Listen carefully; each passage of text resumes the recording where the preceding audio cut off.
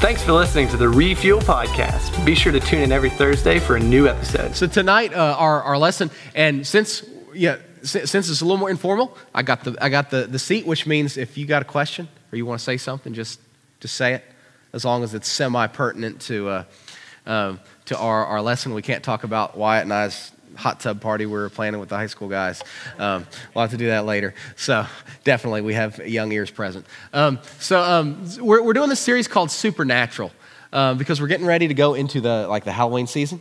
And when we do Halloween, it's Spirit Nights. So the last 2 weeks of October, we're going to do themed nights. I think the first night is going to be the most outrageous mask, as far as your COVID-friendly mask or whatever. Whoever can come up with the most outrageous way to stop the spread of COVID will be the winner that week. And then the next one's just a free-for-all, dress up. You could be the big blob that Carson did, the big blue blob. Yeah, you can do whatever. So, but we always do a series that's kind of has to do with the supernatural. So I call this one Supernatural because when we were quarantined, you remember 15 days to stop the spread?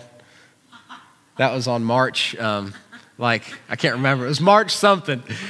Yeah, and they're if our country could just buckle down and for 15 days, we can stop the spread of COVID-19. And we are in day number 180 something of 15 days to stop the spread or something like that. So for a while, life was super boring. Now it's starting to get, we're not going to call this normal, I know, but it's starting to get marginally more interesting in the sense that you have copious amounts of homework. And that's, I guess, the only interesting thing about it. Get to do some sports too. So what we want to do is talk about some things that are going on in your life that are actually supernatural even during ordinary days. So, and I've come up with some, I'm not trying to toot my own horn, but I think there's some very interesting titles for the lessons. Tonight we're going to talk about mutation.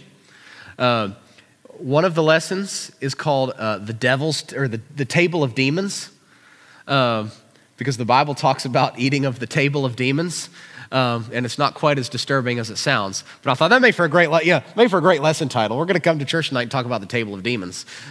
So you'll want to know, you'll want to hear about that. So we're talking about supernatural stuff, and tonight, by the way, just FYI, I do not have COVID. I have a throat tickle, so I'm drinking some water. Every once in a while, you may hear a throat clearing, and it is not I'm not aerosoling or whatever they call it. So I wanted, as we're talking about mutants, there are actually real life mutants, and I was going to show the video, but I thought some people, I've made the mistake of showing videos to where people have weak stomachs, and we've had people throw up in youth group because my videos are too graphic, not inappropriate, but just graphic. This guy's name is I want to make sure I say this right, Michael Lotito. He lives in France, or he lived in France. He's dead now. You'll find out why here soon. He was a mutant. We think of mutants, we think of Marvel series, we think of X-Men, we think of Wolverine, But this guy had a genetic mutation that allowed him to eat things and digest things that nobody else could eat. He would eat and had a taste for, he actually enjoyed it. He would eat light bulbs. He would eat metal. He would eat plastic. Excuse me. There it is. He would eat plastic. And he set a I don't know, why would you want to set this world record? He set a world record for the most metal eaten. Over the span of 2 years, he ate an entire Cessna 150 airplane. That's the plane that he ate. Over the course of 2 years, he literally ate and digested that plane. Which you don't believe me about. If you don't believe me, it's on YouTube. It's on the YouTube. And actually, if you have the Refuel app, I provided a link for the video where you can watch him eating the most disturbing things. Like he crushes up the light bulb and then just starts eating it. I don't think. I'd hate to clean his bathroom, but it was because of a mutation. They said his genetics were such that he had these incredibly strong stomach walls. So he's a real life mutant. So we're talking about supernatural. We're talking about mutants, and Tonight I want to talk about how as Christians we mutate. And the kind of the punchline is that every day God's making me more like Jesus. I really have a tickle in my throat and I apologize for it. I hope I don't go into a coughing fit. So if you have your Bible, open up to 1 Thessalonians chapter 5. It's a really interesting passage here. Hold on one more time. There we go. It's a really interesting passage here because I have a picture here of, this is the city of Thessaloniki. And it's literally a city that is like you can fly to today. It's the second biggest city in Greece, or in Greece. So you can fly to this city, but this was a city that the Apostle Paul had started a church in. And when he started that church, people were starting to believe in Jesus, like he was making progress. And then all of a sudden, like this violent protest, not that we know what that's like, but this some things never change, right? In the words of Olaf and Elsa, some things never change. And anybody think Frozen 2 is better than Frozen 1? Or is it just me? Like Lost in the Woods is like that 80s power. Anyway, getting off track here. But some things never change. So there was this protest and they kicked Paul out of the city. And when they kicked Paul out of the city, excuse me, he didn't forget about them. He would write them letters. And we have 1 Thessalonians, we have 2 Thessalonians. And these Thessalonians, they believed, because one of the last things that Paul told them before he left was that Jesus is coming back.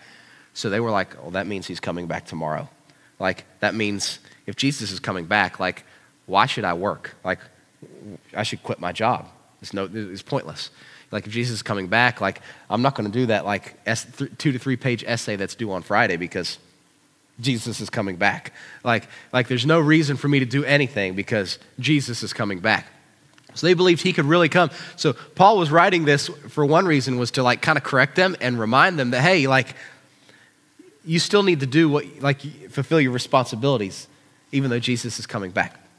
So I've got the words here on the screen. As you can see, I'm going to try to mark this up because sometimes that helps me and maybe it'll help you as we read it. But let's read 1 Thessalonians chapter 5, verses 12 through 24. It says, "We ask you, brothers, to respect those who labor among you and are over you in the Lord and admonish you, and esteem them very highly in love because of their work. Be at peace among yourselves.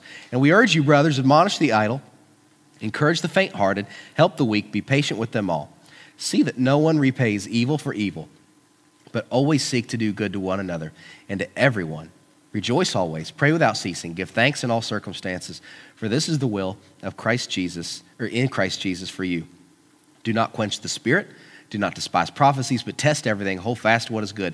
Abstain from every form of evil. Now may the God of peace himself sanctify you completely, and may your whole spirit and soul and body be blameless at the coming of our Lord Jesus Christ. He who calls you is faithful. He will surely do it." So the word that I wanted to focus on is down here, and it's this word right here. It's that word. Excuse me. I've been great all day, and all of a sudden I get in front of you, I get nervous. My palms are sweaty. Mom's spaghetti. But that word, he says, now this is kind of the big thought, may the God of peace sanctify you completely. And that word, sanctify, that's not a word we use very often. What does it mean to sanctify something or someone? Like if you told your parents you went to church and got sanctified, they would be maybe a little upset because they wouldn't know what that means. You got what at church? You got I went to church and I got sanctified. You're like, what? Yeah. Do we need to get a shot for that? But what sanctified means is from this Greek word, which is this word agia. It's the word where we get hygiene from. Now I don't remember how to spell hygiene. Is it like that? Is that correct? Abby says it's okay, and she's a teacher, so we're just going to go with it. So where we get hygiene. So when you think of hygiene, what do you think of? You think deodorant? Yeah. You think taking showers? You think of clipping your fingernails and not keeping a collection of the fingernails but throwing them away? You think of what? Oh, toothpaste. Yeah, brushing your teeth. You think of taking something that is not clean and making it clean. And what this word means is taking something that is dirty and making it clean, so something that's unholy, and setting it apart. So It says, may God of peace himself sanctify you. Here's maybe a good way to understand what it means to be sanctified. It means to be made to think and act more like Jesus. So if you're a Christian, God is doing something in your life. And every day he's making you more and more like Jesus. And that's what we talked about. Every day God is making me more and more like Jesus. But I think the problem is we don't feel like that. Remember I said supernatural, our days feel very normal. They feel very ordinary. You get up and none of your days are the same now, or it feels like that. Like one day you're going to school. The next day, or another day later, you're doing the stupid Teams thing that some of you had to do today. And then maybe on Thursday, you're just doing whatever you can find on Schoology or something, and what you can't find on Schoology you have anxiety about because you don't know if you have all your assignments in, if you don't have all your assignments in. So our days don't feel very spectacular. And we don't understand, how can we be made more and more like Jesus in these really boring days? So what we learn is that God sanctifies us. God makes us more like Jesus 3 different ways. And the first way is internally. I don't know if this picture is a good picture to have or not. Excuse me. Question. Yeah, like public TV ad. Well, what we learn here is that what you put in we've really learned this over the past couple months. What you put in your lungs can change you from the inside out. Obviously, right? That's why people are wearing masks. They say that smoking has that effect on people. The more you put that nicotine and the more you put that tobacco in your lungs, they talk to you about that a million times at school. I know, that affects you in a negative way. So we know that internal things can affect us, and the scientists, I wrote this down, talk about mutations can occur 3 ways: from internal factors like smoking, COVID. They can come from external factors like sunlight. People that stay in sunlight, it actually mutates their skin. And then inherited factors. So you can actually get mutations from your parents. So you can be like, thanks, Mom, for my mutation, or thanks, Dad, for my mutation. So God sanctifies us. God makes us more like Jesus through these 3 different ways. And the first is internally, through God's word. Jesus promised that in John 17, he said, Lord, God, your Father, sanctify them by your truth. Your word is truth. So the first way that the thing that God uses to make us more like Jesus is this. He uses the Bible. And if you look, the Apostle Paul, he gave the Thessalonians a bunch of different ways in which they could not just change their behavior, but be made more like Jesus. In chapter 4, he talks about how they should abstain from sexual immorality, that they should control their bodies, that they should not wrong their brothers. He talks about how God hasn't called us to impurity, but for holiness. And then I need to get my pen, I dropped my pen. Then in verses 12 through 22, you can see, and I've kind of marked them, he gives them 15 imperatives, 15 things that you're supposed to do in order to be godly. And I kind of went through and I looked at, he said the first is that we're supposed to, that's number 1, respect those who labor among us. The second is that we should esteem those who labor among us very highly. The third is be at peace among yourselves. Some of us wish that, like people on Facebook and people arguing politics would just be at peace among themselves. It says, admonish the idle. That's number 4. Encourage the faint-hearted, that we should be people who, when people are struggling, we should encourage them. It says, help the weak, people who need help. Be patient with them all, not just the people that you can deal with. Always seek to do good to one another. That's number, I'm not real good at counting. Rejoice always is number 9. Pray without ceasing is number 10. Give thanks in all circumstances, number 11. Do not quench the spirit is number 12. Don't despise the prophecies is number 13. Test everything is number 14.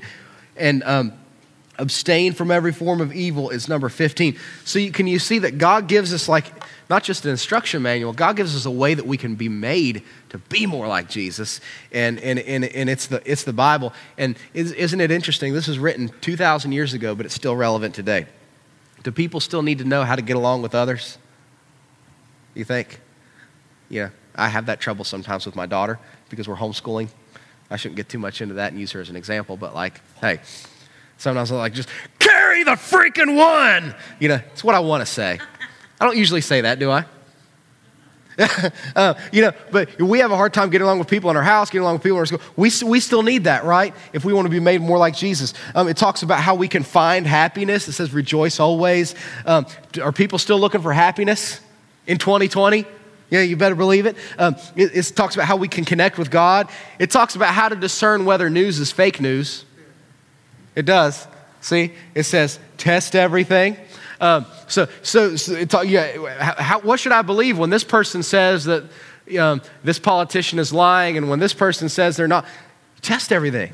Talks about how you can stay out of trouble, and that was something that I really needed to know. I still need to know. I mean, I still say things Wyatt and I were misbehaving in tag, like I still need to know how to stay out of trouble, and the Bible teaches us how to stay out of trouble. So we realize that there are things in the Bible that God will use to change our hearts and to make us more like Jesus, but sometimes we expect God to make us more like Jesus, but we don't join in on what He's doing by opening God's Word and letting Him change our hearts. So all that to say, don't be a turd. Get in the Word. The next way that God changes us is externally through His people. And it's kind of ironic because I guess these people probably aren't His people. I don't know that for a fact, but I don't know if any of y'all watch Friends. Yeah, Brian just did the,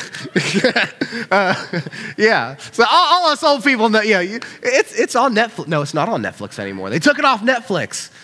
I don't know. That's sad. But if you look at, we'll go back to the verse here. If you look at what Paul was, what Paul did is right here. I need to find a new color. What color should I use?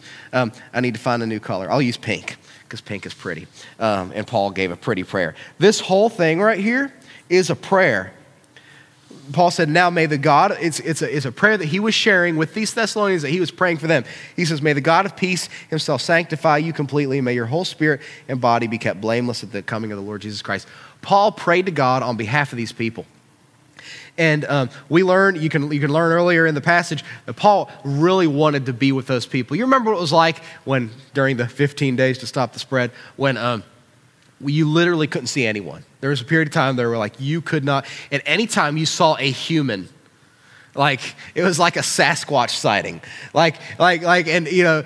Some I got to visit some of you. I got to stop by some of your houses just to say hi. And it was literally I'd never talked to somebody that much. During those times, we were just like soaking in people, right? Paul wanted to be with those Thessalonians. He got run out of the city. He wanted to be with them so much, but he couldn't be with them. But he was able to pray for them, and the Bible's full of examples of people who prayed for others. You got Abraham praying for Lot. We talked about that last year. Remember, thanks a lot. Abraham prayed for Lot. David and Moses prayed for Israel. Jesus even prayed for his disciples and for Peter before he was put to death. So it's important for us to remember that. I remember I had people praying for me when I was in high school. I did some things they weren't bad things. I mean, I wasn't killing people. I wasn't sleeping around. I wasn't doing that kind of stuff. But my friends and I would sneak out of the house and we would go boating in the middle of the night. And we built these rafts. They were just like these boxes, and we floated down the Guyandotte River. I'd tell my parents I was staying the night at John's house. John would say he's staying at Brad's house, and nobody knew where we were. But I made the mistake of telling a lady at church one Sunday night what I was planning on doing. I don't know why I did it. And I don't know how many of y'all know Diane Foreman. But I just happened to mention it to her that I was going to go rafting that night. We put in about midnight. And none of our parents knew where we were. And we were floating down the Guyandotte River. We put in back there by Martha Elementary, there by the bridge, and we just started floating down the river. Well, about 2 hours, we were going to end up we're going to cross the Ohio River and go to Chesapeake, and it started storming like crazy, And right about the time we got to the Ohio River, I mean, there were like, it doesn't look like it from the bridge, there were waves on the Ohio River. And we were like, we called it the coffin because it was like shaped like a coffin. It was just going like this. It almost became like a coffin. And what I found out was in the middle of the night, like my parents eventually found out and I got in big trouble. In the middle of the night, Miss Diane Foreman woke up and saw that it was storming outside. And she called like every little old lady at Lewis in the middle of the night and had them pray for us. Because she knew we'd be out on the river. So all that to say, like, I'm thankful now. Probably the only reason we got to Chesapeake was that, little old Lewis ladies were praying for us. And that's kind of a ridiculous way of explaining this concept that God uses the prayers, and there I said it, guys, prayers. He uses the prayers of other people to sanctify us, to make us more like Jesus, because you better believe that when I got home the next morning, my parents put some very drastic measures in place to make sure that I started becoming more like Jesus. So God uses other people, and you may know somebody that's like, they're not going the right direction. Like God's here and they're going this direction. And you feel like you can't do anything to help them. Your prayers for them, your praying for them makes a bigger difference than you realize, because God uses your prayers to make your friends more like Jesus. Thank you. The next thing, and the final way that God sanctifies us, makes us more like Jesus, is he does it eternally. He sanctifies us with his plan. I put this picture up here of 15 days to slow the spread, because I was thinking about that time where it just felt like this year, every year you feel like I'm gonna do this, I'm gonna have a better year. And 2020, it almost feels like sometimes I feel like I'm losing ground. Like you really wanted to excel in sports, and now you're just hoping you have a season. You really wanted to do well in school, and now it's like you don't even know what the end of school is going to be like. And sometimes we feel like we're losing ground. But if you look at this verse, and this is where I really love this verse, it talks about how sure it is. First, it says, "May God, the God of peace," look at this word, "himself sanctify you." So who's doing that's going to sound redneck. Who's doing the sanctifying in this situation? It's God. It's not you. It's God. May the God of peace himself sanctify you. So what we learn is as hard as we try, and as many rules as we or others sometimes try to put on us for the Christian life, we can't make ourselves more like Jesus. The only person who can do that is Jesus himself. It's God. It says, "May the God of peace sanctify you." And then it says, "sanctify you completely." So God has a plan to make you more like Jesus. You read about that in Romans chapter 8, verse 29. It says that you were predestined upon the foundations of the world to be conformed to the image of Jesus. So that's gonna happen, no matter how much we feel like it's not happening. And then I like this. It says, "He who calls you is faithful. He will surely do it." That word call is the same word we get for when God calls us to salvation. So it's a really fancy way of saying, if you trust God to save you, don't you trust God to make you more like Jesus? Don't you trust God to work in your life? If God can save you from sin, don't you think he can help you beat sin? There's no sin that God won't help you beat. I've got this. I was going to kind of end with a graph here, because we all kind of want the same destination, and we all know this is what we're supposed to be. But we find ourselves down here. And we think our journey to being like Jesus is going to be, we take a little baby step, we take a little baby step, we take a little baby step, we take a little baby step, we take a little baby step, and finally we get to be like Jesus. But if your life is like mine, it usually feels a little bit more like this. You take a step toward Jesus, and something really crappy happens in your life. And then you start taking another step towards Jesus, another step towards Jesus, and then pandemic comes. And then you start trying to get back to Jesus again, and then, why is this doing this? and then you try to take another step toward Jesus and your girlfriend breaks up with you. And then you try to take another step toward Jesus and then you get addicted to pornography. And then you try to take another step toward Jesus and like your whole season gets canceled. And you try to take another step toward Jesus and you get a fight with your parents. And you're just hoping that at the end of it, you will end up like Jesus. Yeah, it looks like the stock market. It looks like all the corona test results. It looks like every graph we see this year. Yeah, it really is 2020. But sometimes that's how we feel like, we just hope that at the end of it we'll get to Jesus. But here's how Jesus sees it. Jesus sees it, you're suffering, so you learn to trust him. You fall in sin, and that's an opportunity for Jesus to show you how much he loves you. You go through a pandemic, and you start realizing how important the family of God is. You go through a breakup, and God reminds you that he's got a future spouse for you that's better than the girl you broke up with or the guy you broke up with. You know, the girl you broke up with was classy, bougie, ratchet. He's going to find you a girl that's classy, bougie, righteous, right? So Abby really liked that one. But yeah, every step that we think is a wrong turn, we realize that God is working it in the background to make us more like him. When things get canceled, it means we have more time to spend with God. When we're faking it and we're pretending like we're living for God, but we're really not, Jesus reminds us just how toxic false religion is.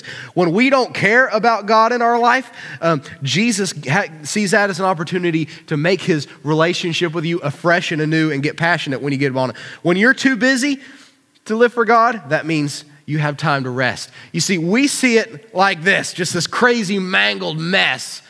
But what God does, they're all things that God uses to make you more like Jesus. So in a nutshell, every day God's making me to be more like Jesus. I don't have time. And I was really excited because I have F words tonight. I don't just have a few of them. I have 5 of them.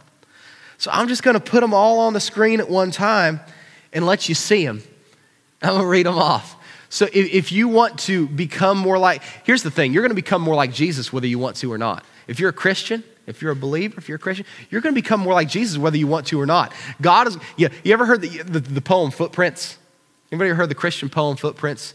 It's this really sweet poem that old ladies send in cards about how like there were 2 sets of footprints in the sand, but then there was only 1 set of footprints in the sand.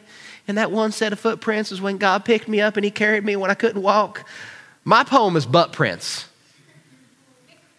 Because I get stubborn and I stop moving.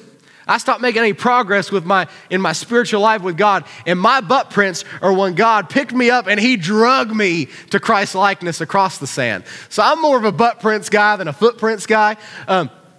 God's going to make you like Jesus whether you want to or not. The question is whether you can find joy in the process or whether you find frustration in the process. There's no meaner Christian than a Christian who is not enjoying what God's doing in their life and is not letting God change them because he's going to change them. So these are ways that you can enjoy. These aren't ways to be sanctified. These aren't ways to be made like Jesus. These are ways to enjoy the process. The first one is ferociously protect your Bible reading time. If you want God to change you, and you want to enjoy it, and you want to see what God's doing, you'll see what God's doing in 2020 if you open this book. I promise. Find relationships with other Christians. That's the next F word.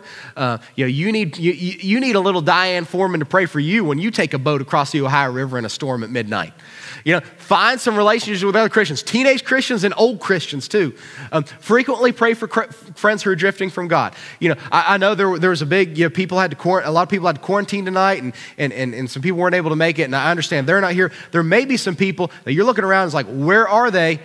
Maybe they're having trouble in their relationship with God and you want to reach out to them. Before you reach out to them, pray for them. The next is failures.